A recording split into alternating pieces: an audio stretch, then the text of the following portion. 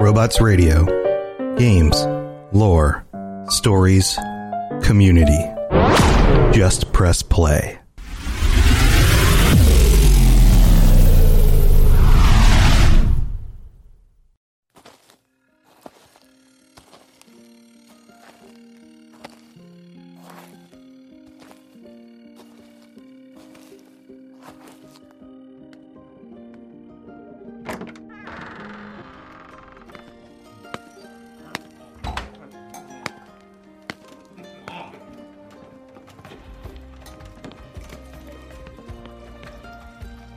Welcome, weary traveler. Need a short rest? Oh, I see. They said you'd be showing up about now. Come on, through the portal. Best not keep the lore mistress and lore master waiting. You know how they get.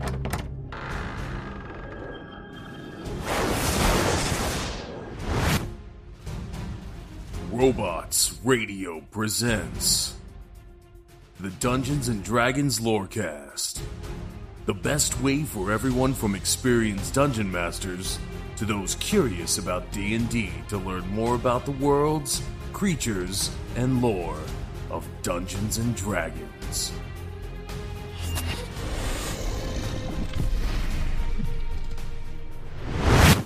Hello and welcome to the Dungeons & Dragons Lorecast. My name is Sergio. And I am Mary. And we're continuing our Hotter Than the Nine Hells series here at the Tower. And boy, is it. Yeah, I was going to say very apt considering the plane of that the tower is located on, known as Texas. The Lone Star Plane. The Lone Star Plane. It's hotter. It's 105 degrees right now. And it feels like it's and like it's 15. It is 6:30 in the evening as we record this. And it is well over triple digits. So I saw the second highest number I have ever seen today on the temperature gauge on my vehicle. And it said 112, and it hurt my feelings. That's just disrespectful. Imagine if I had one. It says it feels like 112. Yeah, and so my vehicle reads the feels like. Yeah, it's and like I said, that's nearly 7 o'clock in the evening. Like this time 20 years ago or so, like people would be like saying like, hey, it's nighttime. It's like Friends is about to be on. Like Seinfeld's gonna be on in an hour. And now it's like the middle of the hottest day. It's like high noon on the hottest day, except it's evening. It's the time of the year where it's so hot that we're eating dinner after the sun starts to go down. So like anywhere from 9:30 to last night it was almost 11. Yeah, it's not going to get under triple digits until like 9 o'clock. Yeah, it's not doing any favors cooking on the west side of the house either. So so we're very much in the Bator mood, so to speak. Oh yeah. It already feels like hell. So right. Except this particular layer that we're talking about today. It's so hot. We're gonna go to the coldest place in the Nine Hells. Yeah, it's like a dry ice. It's so cold that it's gonna burn you. Yeah, that's accurate. So what are we talking about this week? We're talking about Stygia. You've been on that like all week. I have, but that's the last one. No, it's not. That's a lie. I will try to make that the last one until my ADHD goes, that's not important information. Don't need that. All right. But the gremlins are in control. What layer is this? This is the 5th layer of the Nine Hells. This is the last sea of Bator. Almost all of this layer is completely frozen. Most layers in the Nine Hells are balanced as far as elemental dominance goes, with the exceptions to that rule being Phlegethos, which is dominated by fire, and Stygia, which is dominated by ice. It's described as a great frozen sea, a place of crushing ice and mammoth icebergs. The only open area of water is the area where the river Styx moves through the layer the fastest. This is waters are going so quick they can't freeze, I guess. And you can clearly see the division of the seawater and of the river of blood. Also, this is where the layer gets its name, Stygia. Right. Much like, right. Like IRL. I like the fact that this is frozen, and I'm not sure if it's going to get into the lore about why it's frozen. But I like to think that when creating the nine hells, a particular devil was like, you know what? There's going to be like some jerks that are like, I don't mind the heat. I actually prefer the heat. So you know what? This is going to be the hell for them. This is for you. This is for you. Like, I'd rather be hot than cold. I mean, I prefer that. Like, all right, I got something for you. Yeah, see, they would send me straight to Phlegethos with the fires of hell because I hate the heat so much. If I were, heading there, but I'm not. I'm a good guy. I think I'm a good guy, like, right? I'm a right? chaotic chaos. It's what I am. That's my alignment. It's just chaotic chaos. Yes.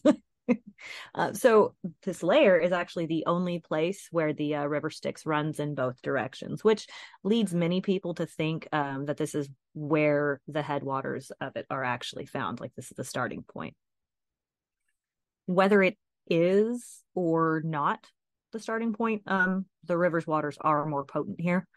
Coming into contact with it would put a blood at risk of losing not just their memories or their life, their entire memory itself is at risk as well. And I will clarify, as it's the entire erasure of the soul. They never were.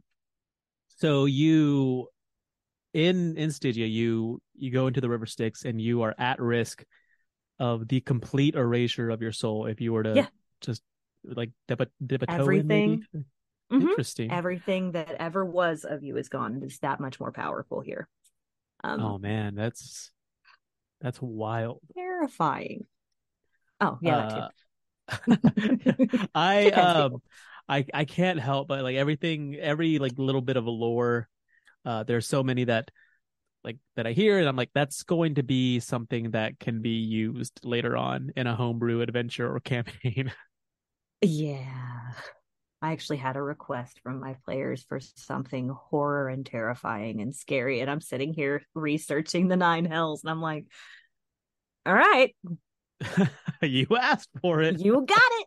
Finger guns and everything. Pew pew. Pew pew. Let's go. But yeah, it's that is, you just never were. You just never were. Just never were. So the entire layer is primarily untamed wilderness.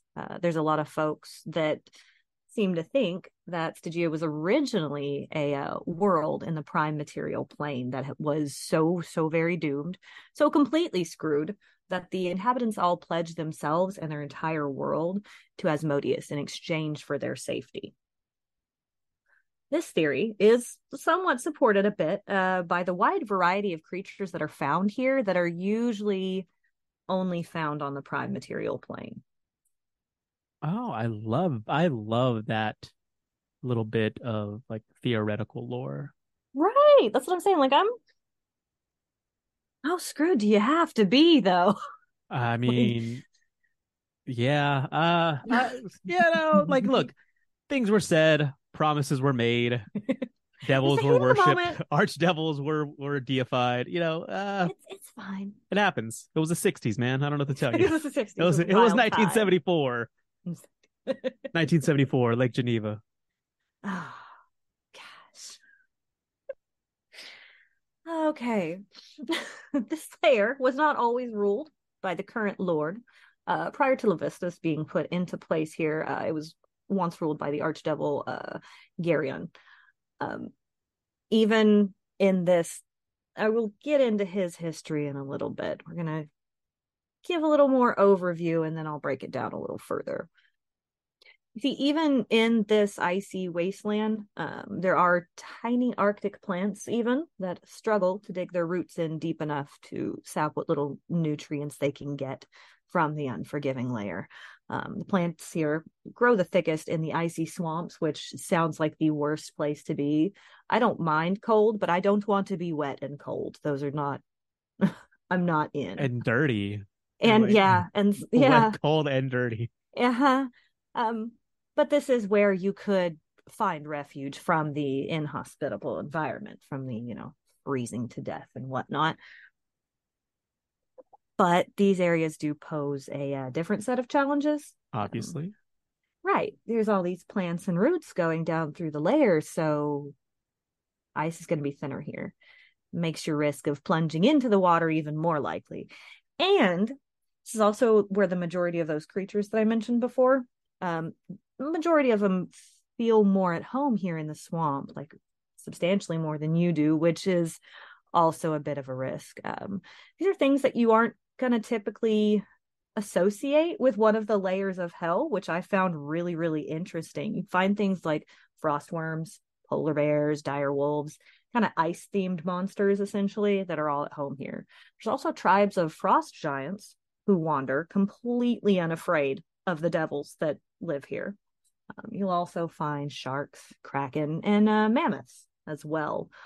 All of these are used as practice for the devils in their military training. Since they're here, may as well make use of it. Yeah, right. I mean, yeah, and I like that. Kind of harkens back to that theory that this was once, at least part of the prime material plane, because exactly these are all, for the most part, creatures and animals that you would find, rooting around. Some of some of the realms that I'll discuss here in a moment also kind of pull that theory in a little bit more as well. So as far as I'm concerned, I feel like that's probably where it originated. I'm just going to go ahead and say I err on that side of it.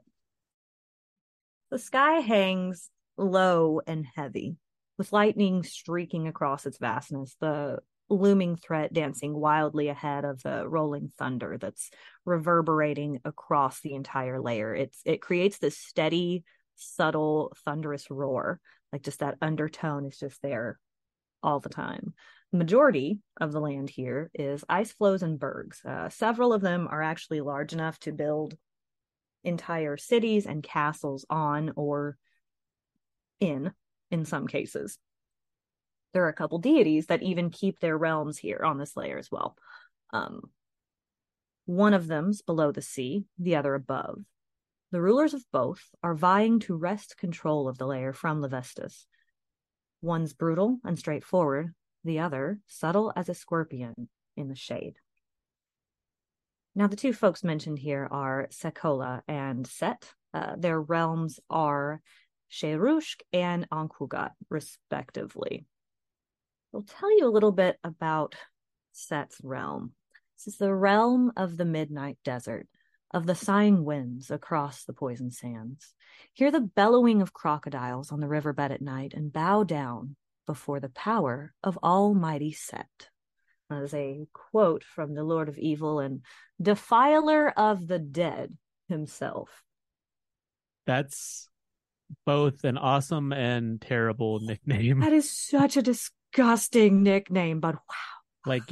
What exactly does that mean? Because on one hand it could be like awesome, like it sounds like a Cannibal Corpse song, but on the other hand it sounds like something that that dude's gonna what did you do? How did you get that nickname? That's exactly. Well, Set is actually considered the greatest evil in the entire Mulhorandi pantheon. I will absolutely love to get into that at some point, but this is not that point. We are talking about Stygia at this point in time. That is on I had to cut off the rabbit hole. I'm not allowed to venture off course into that right now. Not right now, but soon. Not right now. I can do this later. It is an actual literal desert on the frozen expanse of the fifth layer of the Nine Hells. It is this little section that is completely different. It is not any of the iciness. Its own little desert. And Set sits within his pyramid in the center of his realm. And from his room, in the base of it, he can see the entirety of the realm on the wall. And it is described as if the wall of the pyramid were a huge magnifying window. Dude's got an interactive mini map as a wall. Nice. I mean, That's a DM's dream, I believe. It is. Yeah, it's great. He can even see into people's homes and the minds of everyone within his realm. There are no secrets here, apparently. Personal space, never heard of her. I do not so I really, really, really don't want to undersell the sheer size of the pyramid though. Like this is not just a pyramid. No matter where a fella happens to find himself within Set's realm, you're always aware of it because you can always see this ginormagantuan black pyramid rises up and it meets the eternally dark sky above. It's described as sooty black, streaked with bloody reds and oranges that like change position around the spire of the pyramid depending on the time. Oh, interesting. Right. These are brighter at midday and kind of dim and are nearly invisible at midnight. So the shadow of this pyramid is so big, you cannot avoid it unless you are actively trying to hide from it, being indoors or underground. Oh, okay. So, there's some leeway, some wiggle room there. Some wiggle room, but it's still dark outside. You know, you're still living in that thing's shadow. For sure, for sure. And it doesn't matter which direction you go from because it's always going to fall. The shadow it's always falls there. Over. Yeah, always. It's when someone's giving you directions in Enquilgot, they describe like if you're moving toward the pyramid as toward the dark, and then if you're moving away, it's into the shadow. Like it's that part of, oh yeah, you got to go, go into the shadow, take a left, and so you know which way you're going from it. It's inhabited, this place is, by numerous mummies and liches who occasionally go out on trade missions to other locations and other layers of the hells. Like an Oregon Trail, but in hell. Yeah. We gotta the make the Oregon trek. Trail. ORGAN. The Oregon Trail. We're off to ship off these stolen organs. Oh, they probably or come souls. in. Oh man, I'll talk about the soul shipping here in a wee bit. That is actually a thing I mentioned later. Beautiful, beautiful foreshadowing. So the depths of the cold, cold ocean hold horrors beyond compare. Waves come and go, but the ocean remains, as do all the creatures in it. Endurance is a virtue, and the weak must be eliminated. The stinging bite of the briny sea is the taste of victory and defeat. What about the hands? What about the hands? The feet. What about the hands? The hands. What about the hands? You're not supposed to taste the hands. That's what you eat the feet and the victory with. I'm sorry for that. I don't know what came over me. Let's continue. I'm sorry. So we were talking about this is Shayrush. This is the realm of Sekola, the great shark, aka the caller from the depths. He makes his home here in Stygia, but is known to swim throughout Bator, where it can find enough water to maneuver, and when the prey is worth making the trip, no point in going if it's not worth your time. The inhabitants of his realm go on frequent raids trying to expand it. Sekola is convinced that if Levistus, the Lord, would only step out of his little like ice cube for a couple minutes there, he'd be shark meat, and Stygia would have a new lord. Shayrushk is hidden not too far from the city of Tantlin, which we will get to here in just a couple minutes. It's in a valley between icebergs on the surface, and below the surface, though, this realm is far, far larger. The center of it is called the Coral Throne, and this is where Sekola rules from. That is to say, when it chooses to be there and be in Sawagan form. This is where all of his petitioners would seek an audience and ask for, blessings and guidance and stuff like that from the god. If you happen to be a petitioner there and seeking an audience, ask for the blessing or guidance here, you're going to want to stick to the center of the city. Wait, why is that? Well, oceans are scary. Um, that's my reason. Oceans are scary. Oh, well, that's it. So the further out you go from the center, the larger things get and the more dangerous they get. Oh, okay. That makes sense. You don't want to.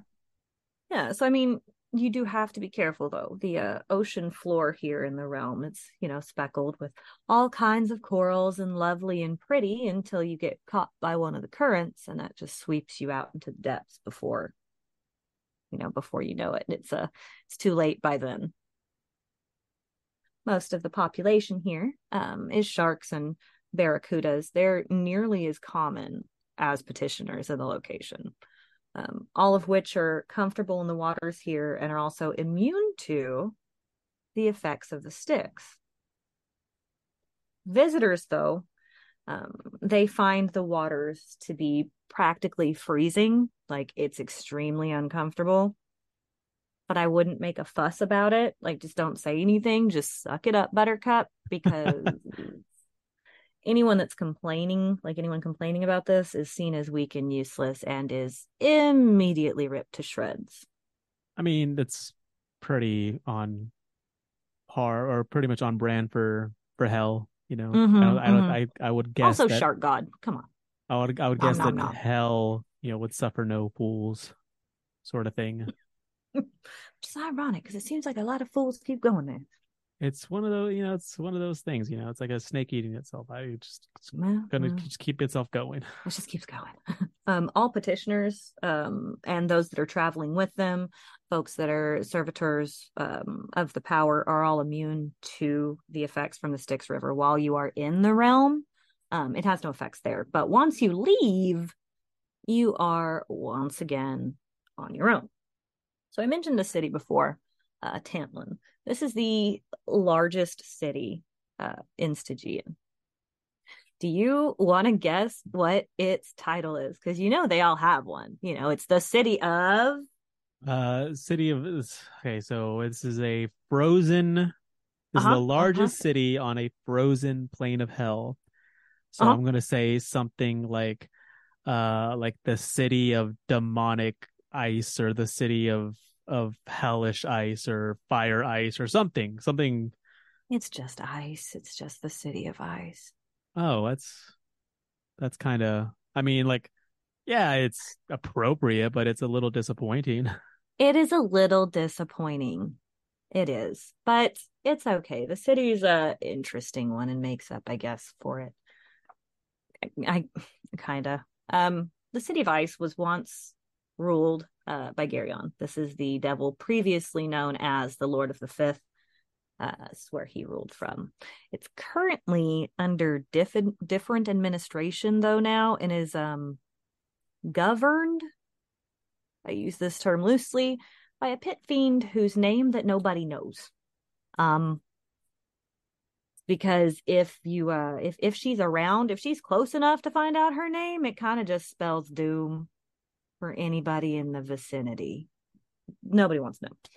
So that's how, I mean, that sounds like something that someone would just make up. Oh, absolutely. You could plug whatever you wanted to in there. Well, I mean, no, I'm saying like, hey, what's your name? Like, oh, I can't tell you because if anyone knew my name, it would destroy everything. It's like, oh, wow, okay, I guess we're never gonna know your name then. If I tell you, I have to kill you, and then actually follows through. Right. So Geryon was once an angel. I'll give a little of his history, the previous lord, and since this is where he ruled from. He was once an angel of the champion of He Who Was. He and his 6 companion angels were sent to face some threat at the end of the Dawn War. Might have been a primordial. Wasn't really clear. What happened was 4 of his companions were killed. The 3 that weren't, himself included, had their bodies and souls crippled in the battle. Supposedly, He Who Was used the essence of the 2 weaker ones to restore Geryon. leaving him as the only survivor of this brutal fight. And that is where the imagery of him with 3 torsos, heads comes from, is from this, because he was 3 souls combined into one. All right. Though when they were combined, the other souls didn't completely lose themselves. Over time, this patchwork cobbling together of 3 souls and the magic used in that cursed him. He was cursed to feel their emotions, to feel their thoughts, and forced to relive all of their anguish. It was this little fact that Asmodeus used to eventually sway Geryon to the side of evil. He could silence those voices, you see. Asmodeus merged the pieces of his broken psyche, and the memories of his brethren became hazy memories and not these like intense, vivid moments that he could still feel. But he couldn't reunify his body, leaving Geryon with 3 torsos that resembled the dead angels that he once was. And he kind of alternated which one he was talking from, depending on his mental state, either manic or furious or cunning. Little Demogorgon action going on here. I love it. Little Demogorgon. During Geryon's rule, there were monuments made in his honor. One such monument, called the Pillar of Geryon, depicted him cutting off right hands and replacing them with fiendish versions, which would then require the wielder to commit evil deeds in order to retain the power they gained from it. Idle hands. I was thinking idle hands. For sure, 100%. Have not seen it in forever, and I'm gonna go hunt it down and watch it. I don't know that I've after ever seen reading it. this, I know of it. it is so bad. You have to watch it. It's so dumb. It is the worst, and it's the best because of it. But I'm gonna have to go watch it because that's exactly what I was thinking of the whole time. See, it was during the reckoning, when sides were chosen and lines were drawn, that Geryon played the role of conspirator against Asmodeus, pretending while secretly remaining loyal to him. He played his cards, he set his plans into motion, and at the point when the other lords thought that they were there, it was happening, they were going to finally usurp Asmodeus, Geryon turned and helped him retain his power. So for his trouble,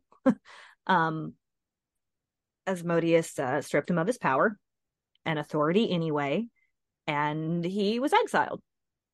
And he placed Levistus as the Lord of the Fifth. All right. I mean, you could definitely fail worse than that. Well, you can't get, I mean, I'm just saying, you're working with all of these evils and whatnot. You get real close to Asmodeus, you could start helping him, you kind of learn his battle plans, and you're his buddy. Of course he has to cut you off. You can't let anybody get too close. Right, come on. Exactly. Come on. When he was exiled, he was forced to abandon Tantlin, his seat of power, and the dragon-like hoard of treasure beneath it. He has since regained control of one of his oldest dwellings, though, the Citadel Coldsteel, which is a fortress that he had secretly constructed by carefully hollowing out an iceberg deep in Stygia with, it was described this way, precision comparable to a surgeon's use of a scalpel. Yeah, but what surgeon? Because like a good surgeon or like like a Dr. Giggles type situation. Yes, of course. Before he had found himself replaced, Geryon kept himself busy by luring powerful prey from outside of Bator so he could hunt them in his hometown, in his home base. After this exile, he became more concerned about, regaining his power. So he carefully crafted himself an army of mercenaries, fiends, like Zariel. schemed, planned, and finally brought open warfare against Levistus, turning the frozen wasteland of Stygia into a full-on war zone. And so outside of all of the devils reserved for fighting the blood war, the rest were either fighting for Geryon or for Levistus, and are constantly trying to just gain the upper hand on one another.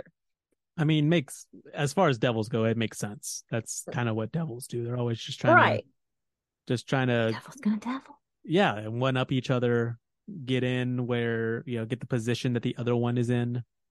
And Asmodeus probably, for his part, let me guess, just kind of chilling back in the cut, like not really. He is. He is letting them take care of themselves. This man is pitting fiends against each other on all the layers of the hell, so that they all continue to do their jobs to try to impress him, but not so that anybody has enough time on their hands to come after it. Right, that's the last thing he wants. Exactly. He doesn't step in or interfere at all. He just lets it happen. Skarion is still harvesting souls, in fact, and serving Asmodeus. He's hoping to regain favor. He's just been kissing ass since he was exiled and trying to do for himself. He wants to regain that favor, and he wants to try to take Stygia back from Levistus, but he'd have to pry it from the frozen prince's cold, wet fingers. So, in a way, these two sort of co-rule the fifth layer, but it's not a cooperative thing like Belial and Fierna ruling Phlegethos. Right. This is more, no, pick me, I'm better sort of a way. They rule together, but it's in an openly hostile and violent way. Right. Okay. I mean, again, both the way that Belial and Fierna rule makes sense as far as devils go, because it's very it's cooperative in the sense that they're doing it because it benefits them. Fierna's I'm only doing this because it's to my advantage.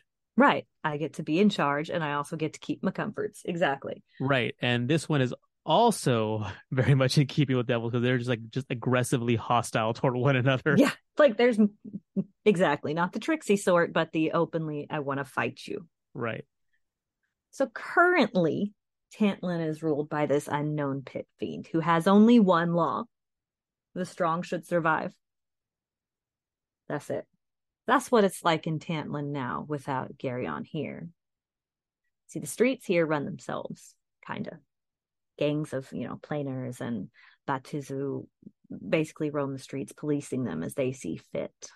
But all of the gangs agree on one thing only. And folks that are important to the city's infrastructure, they're not to be interfered with. They're not going to be, traders, repairmen, etc., merchants, things like that come through. Don't mess with any of these guys. That might get the pit fiend involved, and nobody wants the boss involved. The pit fiend whose name nobody knows, because if somebody did, everything would die. Yeah. I don't think anyone really wants to. Nobody wants to know. I don't think anyone wants to really. Those that stay out of. Nobody wants a. What? No one really wants to get that sort of power involved. I want no part of it. Those that stay out of those squabbles too are left alone. Pretty much, don't start nothing, won't be nothing, to quote Agent J from MIB. Of course, let's quote Agent J. Oh, come on, a Men in Black reference in D&D, I think, is valid. I think it's valid. They pretty much each control their own little areas of town and are doing the thing the gangs do, trying to expand their territory without incurring the wrath of the pit fiend. And this tickled me, because I kept reading, what my brain does. And it's just one of those, it's another show for our D&D network, or a movie, maybe a full-length feature. Rival gangs of devils ruling the streets of Tantlin, all of them seeking to expand their turfs while keeping the owners of the local establishments safe from harm. They don't want to disrupt the city's infrastructure. Worse, catch the eye of their mutual boss, whose name is unknown, but But trust me, her reputation precedes her. This season on Gangs of Stygia. I mean, that voice makes it seem more like Grease than Gangs of New York. But yeah, but I'm picking up what like you're putting West down. Side Story musical gangs, but yeah, like West Side Story / Grease. But no, but I'm picking up what you're putting down for sure. You know, but seriously though, if open warfare does spill out into the streets there, you should run for cover, get gone before you get got. You know, more that huge brawl scene in Anchorman than Sons of Anarchy, but I'd watch it either way. I'm just gonna say, if it was my players, it would lean more towards the Anchorman thing. Right. It's gonna always fall on that side of the line, I think. Despite the risks involved in it, though, Tantlin is a massively important trading point due to its location. It is located directly on one of the banks of the River Styx, so it's a dangerous place, but necessary. I think this is about that time where we should probably hop over and do all that middle-y stuff that we do, like in the middle of the show. Let's do that. And then we come back. We'll sit and take a look out into the harbor of Tantlin and see what's there. Probably nothing good. I'll tell you that right now. I'm gonna go ahead and go out on a limb. Yeah. Whatever's out there. You're just guessing. Gonna try whatever's to in the harbors of the last sea of hell. Probably not a good thing. Yeah, probably not.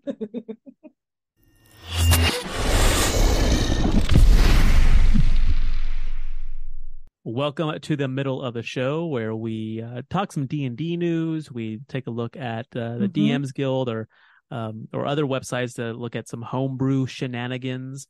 Because D&D is it's like the cherry on top of a fantastic sundae. The game is great, but the homebrew just makes it that much better. It completes it, I feel. And then, of course, as always, we thank the patrons. Want to give a special shout out to the old Boot Continent Argument, our newest patron. Thank you so much for signing up. I don't know if that's a family name or perhaps a title that you've garnered. Old Boot Continent Argument. I'm not sure what is if the first name is if like the ol is like a kind of like like a honorific of sorts, and then Boot Continent is the first name, Argument's the last name. I'm not exactly sure how any of that works. I just want to thank you for supporting the show. Sounds like a title. They got title. We see here, we talk about people that are Prince of Betrayal. We got, stuff like that. For sure, yeah. And also I want to point out that this is the middle of the middle, because we're at the middle of the Nine Hells, 5th layer. So we're in the middle of the middle. Indeed. It's the middliest. The middliest of layers and the middliest of the episode. So yeah, thank you so much to all of our patrons, especially. Yes. And you guys are awesome. If you want to support the show in that way and get bonus content, Patron Plus installments, bonus episodes, merchandise as well, an invitation to the Patron Roundtable each and every month, or even have one of us run a game for you or be part of your own game for a session, you can head on over to patreon.com/DND Lorecast and check out all the different tiers that we have there. Yep. And to support the show in other ways, you can do all the usual stuff. What are those things? 5-star reviews on Apple Podcasts, on Spotify, all that sort of stuff. Following us on all the social medias. You're pretty much everywhere. We're DND Lorecast. On your Twitters, on your TikToks, on your Instagrams. We already have a Twitch account that we're going to launch soon. So if you want to go ahead and be an early adopter and go ahead and follow us now, by all means, do so. Get in there and say you were one of the exactly. first. Like, hey, we one of the first. We 100. followed them before they even streamed. You could be like one of those we followed them before they one were of those Lorecast hipsters. I knew about it. Oh my gosh, Lorecast. I knew it, but I liked it before it was cool. But any and all support is very much appreciated and is very humbling. You can't thank everyone enough for helping us build this awesome community. True. You guys are the best. And as far as D&D news goes, not much. Like we are just talking about that before we started recording. Often here, that everything kind of quiets down prior to a new book release. Everything sort of kind of bottlenecks towards that. And so with Bigby Presents Glory of the Giants coming out in just a couple of weeks, that's seemingly what everyone is talking about. Like the past 2 weeks of the official Dragon podcast, the official Dragon Talk D&D podcast has been about Glory of the Giants.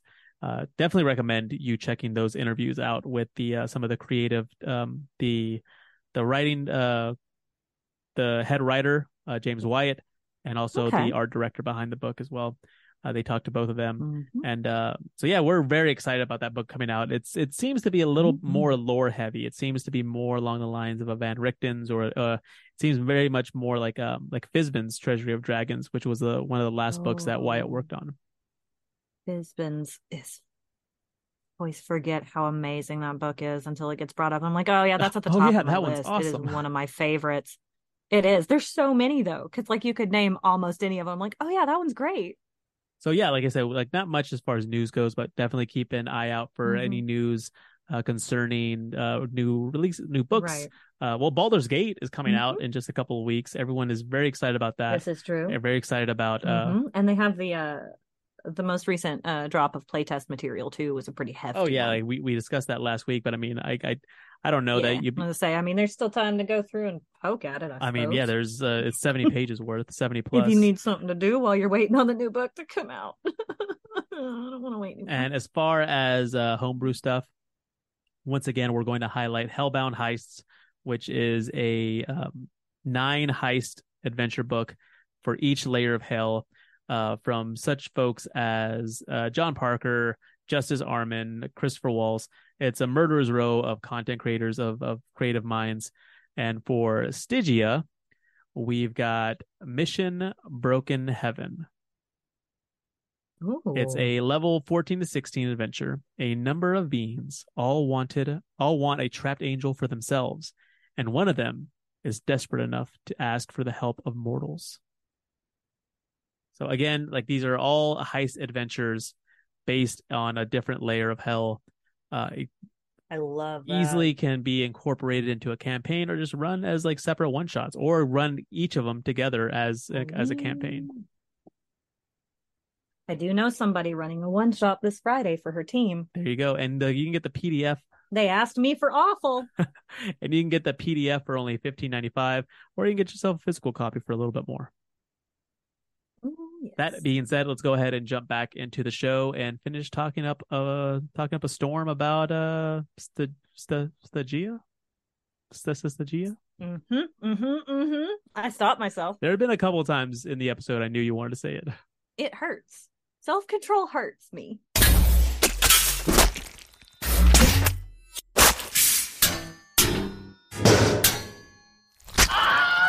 Welcome back. And when we last left the lore mistress and myself, we were talking about Stygia. We're going to talk about the Tomb of Levistus. Ooh, yes, yes, we are. Just, everything about that is just lore personified. I love it. It's like a snapshot of like lore, and I love it. Well, it does seem a wee bit problematic, what with him being the Lord of the Fifth. And the whole, entombed bit. So there is another important ice flow close to Tantlin. This is what I mentioned previously, out in the harbor of it. That is the home of Prince Levistus, Lord of the Fifth, the Prince of Betrayal. From within his iceberg, where he is entombed, Levistus knows everything that happens on this layer, even though he cannot leave and he cannot move.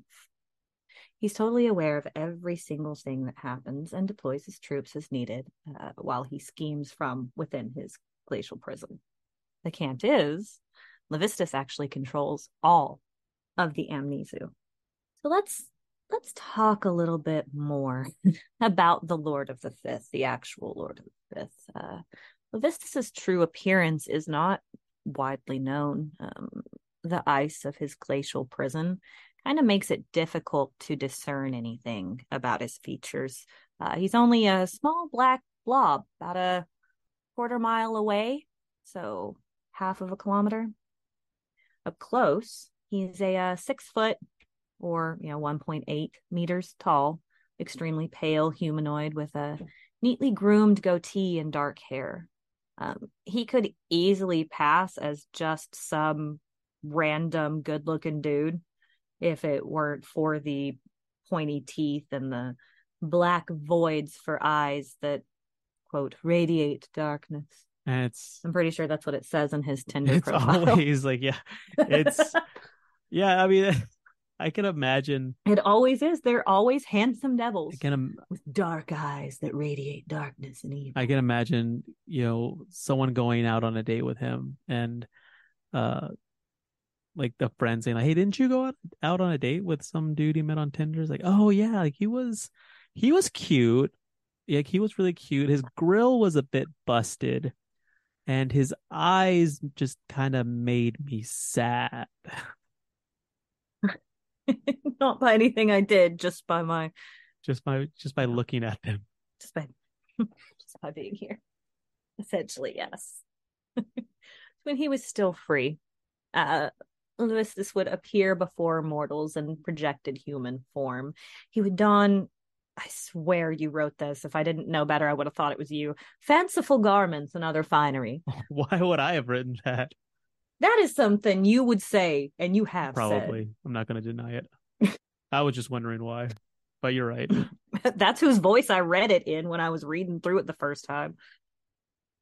So when he appeared as an aspect, the air around him would be extremely frigid, and his clothes were like partially frozen, kind of partially dripping. It's like that meat that you left on the kitchen counter to thaw this morning. It's kind of like that.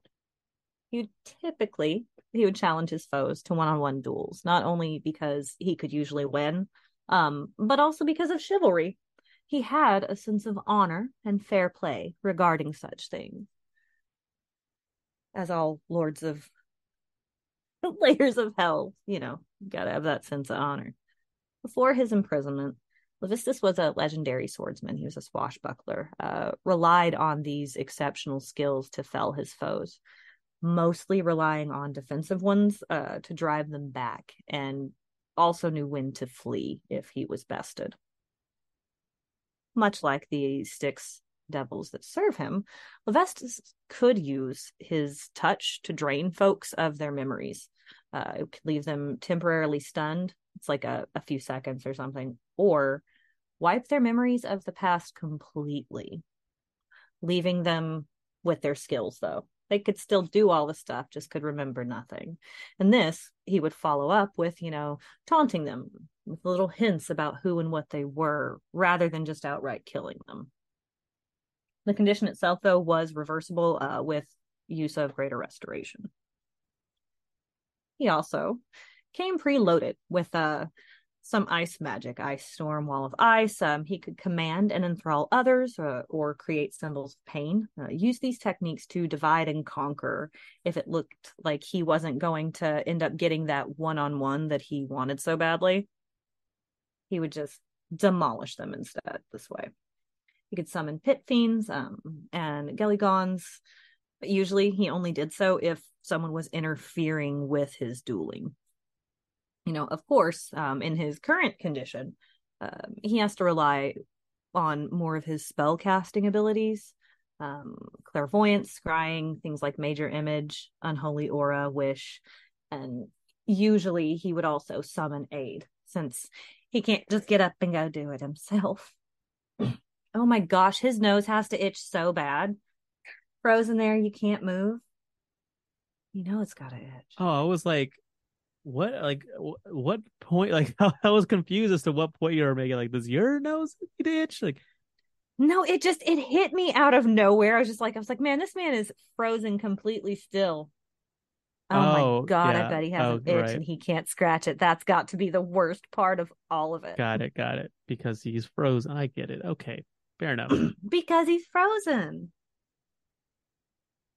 Over time, Levistus was able to learn to fully concentrate on controlling his network of agents, and he was able to, like, he plans every minute detail of his stuff out, like every tiny little box ticked off for, his plans for Stygia and for those, beyond it, because he's got bigger aspirations. I guess you would kind of have time to practice that if you're locked away in isolations in silence and in total stillness. Right, yeah, plenty of time to, like, you got you got the time, bro. He's got some time to do some of those things. His prison is protected above and below, but lower level guys, they're known to let a fella in if you pass them a little coin. So that is, if you're trying to sneak in, maybe take a peek at the frozen prince. Take a little look, see. Take a selfie. Take a little selfie. The ice that this is made from, this entire tomb is made from, is ancient. Like, even by devil standards, it's considered old. It's resistant to magic, so you can't just, like, poof, teleport him out of it. The shape of it can be altered, but any attempt to free Levistus causes the iceberg itself to regenerate. And it seems that the only one that can free him is Asmodeus. And Asmodeus does yearly, just the one time a year, so that Levistus can attend the yearly Archdevils of Nessus jamboree and potluck thing that they do. Oh, is that what they do? That's what the meeting is, right? Is it not a jamboree and potluck? They got a bluegrass band. They got the best chili this side of Ernest. I bet they do. Whew. The lower levels get the hotter peppers. Oh yeah, absolutely. Absolutely. So despite the magical nature of the ice, there are parts of the berg that have been kind of carved out into icy tunnels and chambers and vaults. All of this is attended by a full ice devil militia. It kind of winds upward, making this part of his prison look more like a palace instead. But it's not like you can actually get up there to see it without being spotted. Guards here use the magical qualities of the ice to spy on would-be trespassers, heroes and rescuers of failed heroes, etc. Possibly one of the worst threats here is the intense cold, maybe. It keeps the bodies perfectly preserved, and it utilizes magic to keep mortals alive. So they're just stuck there, frozen and alive. Those trapped here in the halls of frozen memory are sentient, but are usually absolutely insane. Their inescapable screams and absolute nonsense that they're constantly uttering just creates this terrifying, echoing, unsettling ambiance around you. Occasionally, you might find someone who hasn't gone completely insane, but I would advise against spending too much time there chatting, lest your stillness allow the ice to take you as well. Yeah, best to probably just move along. Yeah, sorry about your luck, homie. I gotta go. Exactly. The souls that are delivered here have a similar fate to that. They are actually unloaded down on the docks at the bottom of the berg. They are shipped in and unloaded on the docks. And I love it. It's so not appropriate that I love it, but I do. They're then forced to walk the halls here. If they don't continue walking, whenever they eventually stop, they become freezy pops too. If you're visiting here, though, because you are invited, you would see the area where the furnishings and decorations are all beautifully crafted and carved from this crystalline ice. It is so intensely cold there, so you don't forget who you're there seeing, but it's fanciful so that you're reminded of class and of riches. Levistus also offers the warmth of flesh to his visitors in this cold, cold place to keep them warm. His succubi servants report back any info that they've gleaned, um, take that information back to him. I mean, this is assuming that you are allowed to actually access the prince himself and not just some intermediary for him.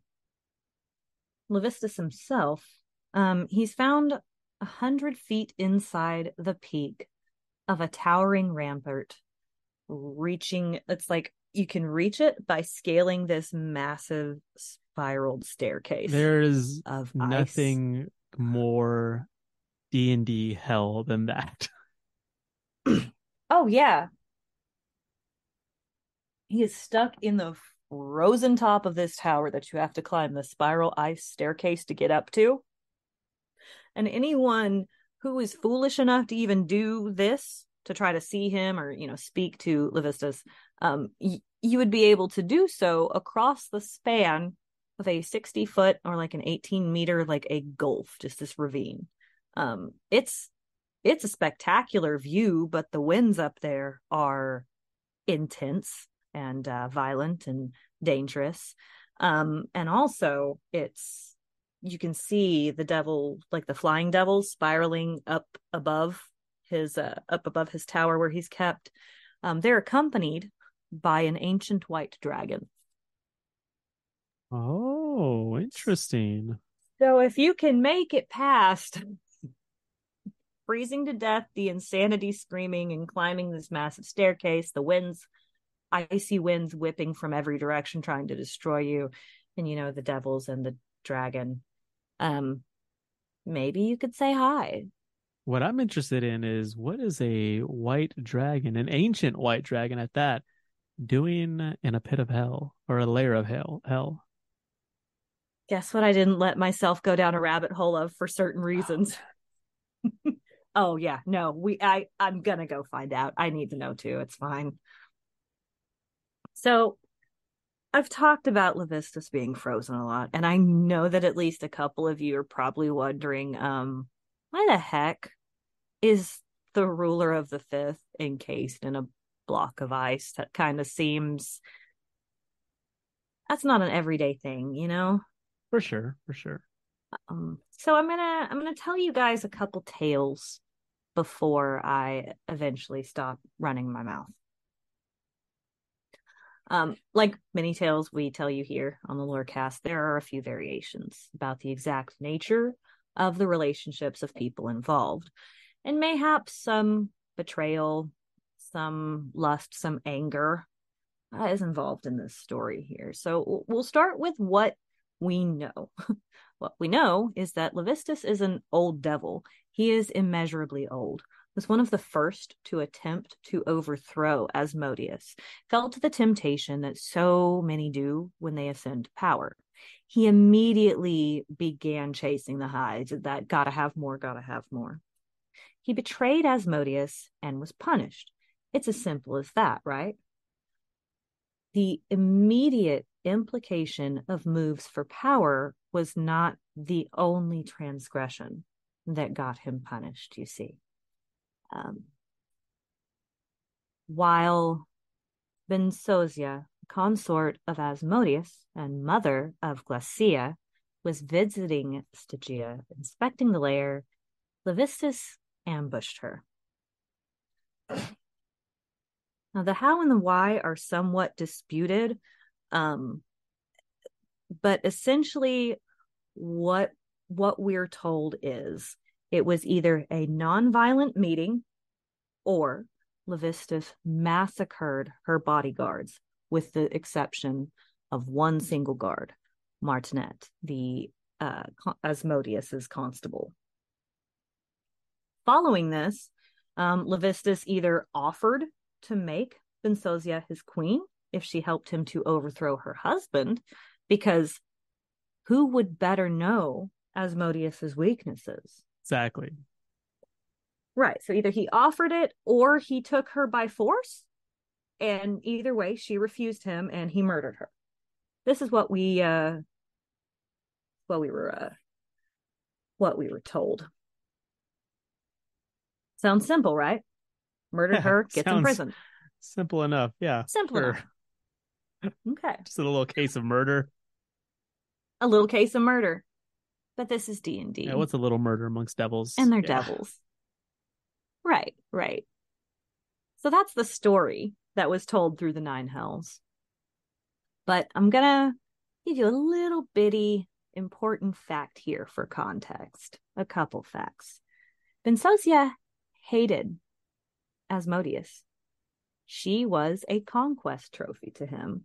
Used her to create progeny that he hoped he could one day, manipulate and wield in planes other than Bator, where he's imprisoned. He hoped that Glacia's mother's blood would allow her to travel to other places and help him conquer the planes. To be fair, though, she kind of thought of her daughter that way, too. She thought of Glacia as a pawn to use against Asmodeus, both sides using her as leverage and pitting her back and forth against one another in a constant vie for power, essentially. So the alternative to the narrative told throughout the Hells is that Bensosia did not refuse Levistus. She accepted. They used one another as lovers and as a way to undermine Asmodeus. But unfortunately, work relationships like that and sleeping with the boss's old lady, that doesn't end well. No, that's how people become the Joker, at least in Tim Burton's Batman movie. This is true. It was during a visit that Glacia, seeing the Lord of the Fifth, became enamored with him. She saw a lover, and he saw an opportunity. A very unique opportunity that puts him in a position to possibly further divide Asmodeus's household, maybe turning them against him. And it was because of this that Levistus indulged the princess's affections as well and began a secret tryst with her too. Levistus knew this game that he was playing was extremely dangerous. He knew all too well what Glacia would do if she found out. It would be violent. She would react violently out of rage and out of jealousy. And there would be some sort of a crime of passion. Oddly enough, Bensosia, her mother, would have a very similar reaction if she had found out. Yeah, which I totally agree. Yeah, feel is absolutely valid. 100%. I'm gonna go with valid.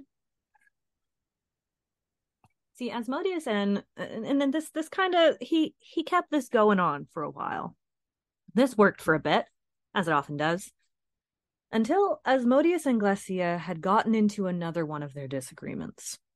The princess fled her father's presence. She ran to the arms of her lover and found them occupied by her mother. This ignited her. That's Jerry Springer type stuff. I know. Yeah, it is. Rest in peace to the king. Rest in peace. My little white trash heart is so happy about this. You see, this did, in fact, ignite Glacia's temper, turning the bitter hatred she kind of already had for her mother, like she was not a fan to begin with. It turned that into a murderous rage, and it led to her supposedly sneaking into her mother's palanquin and slitting her throat. I mean, again, valid. I mean, maybe not the response I would have chosen personally. I guess. I feel maybe talk about it first, or something. At the very least, be like, "Hey, why'd you do that?" But if you are deciding to go immediately to throat slitting, you do you. I'm not going to yuck anyone's yum. There's nothing I can say. If you've already made the decision, nothing I can say or do. Already jumped to, yeah, that's fair. See, so she murders her mother. Marnette frames Levistus. for this crime, as it is his job to uphold Asmodeus's regime. Because, like, you can't, it was also it's also the loyal constable who slaughtered all the other guards, which left him as the only survivor, you see? And it wouldn't look good if anyone had found out that both the consort and the daughter of the supreme master of the Nine Hells were both shacking up with this devil. Yeah, you don't want to be the one that makes Asmodeus a cuck. Yeah, you don't want to cuck Asmodeus. Don't cuck Asmodeus. I'd wear that as a shirt. I'm just gonna throw that out there. That's a new Lorecast shirt. So it was for these transgressions that Levistus was entombed in his ice prison. As part of his punishment, he has to offer safety and help with escaping to desperate individuals. He continues to just, strike bargains like an expert. He says, okay, yeah, I'll help you. I'll help you get out of here really, really quickly if you just low price of your soul. And so he does. And here he has stayed for millennia in his little block of ice because he cucked Asmodeus. I mean, that's just the one story. That's the one version. That's just the one version. Personally, indeed. I kind of like that one because it's got all sorts of saucy behavior. I like it because it has enough of those little threads to make it, spicy and sus. For sure. Well, thank you so much for listening to this edition of the Dungeons and Dragons Lorecast. We'll be back next week with some even more fantastic and possibly saucy lore. Saucy lore. I mean, we're going to continue our Hotter Than the Nine Hells series. So when it comes to devils, you can never put the sauciness too far behind them. It's true. They always saucy. You can assume sauciness. Assumed sauciness. I love it. My name is Sergio. And I am Mary. Fare thee well, dear listener, and until we meet again, may all your 20s be natural. Thank you for listening to the Dungeons and Dragons Lorecast. If you've enjoyed the show, consider following us on Twitter, Instagram, and TikTok at D&D Lorecast, or jumping into the Robots Radio Discord to chat more with us about Dungeons and Dragons. We'll see you soon.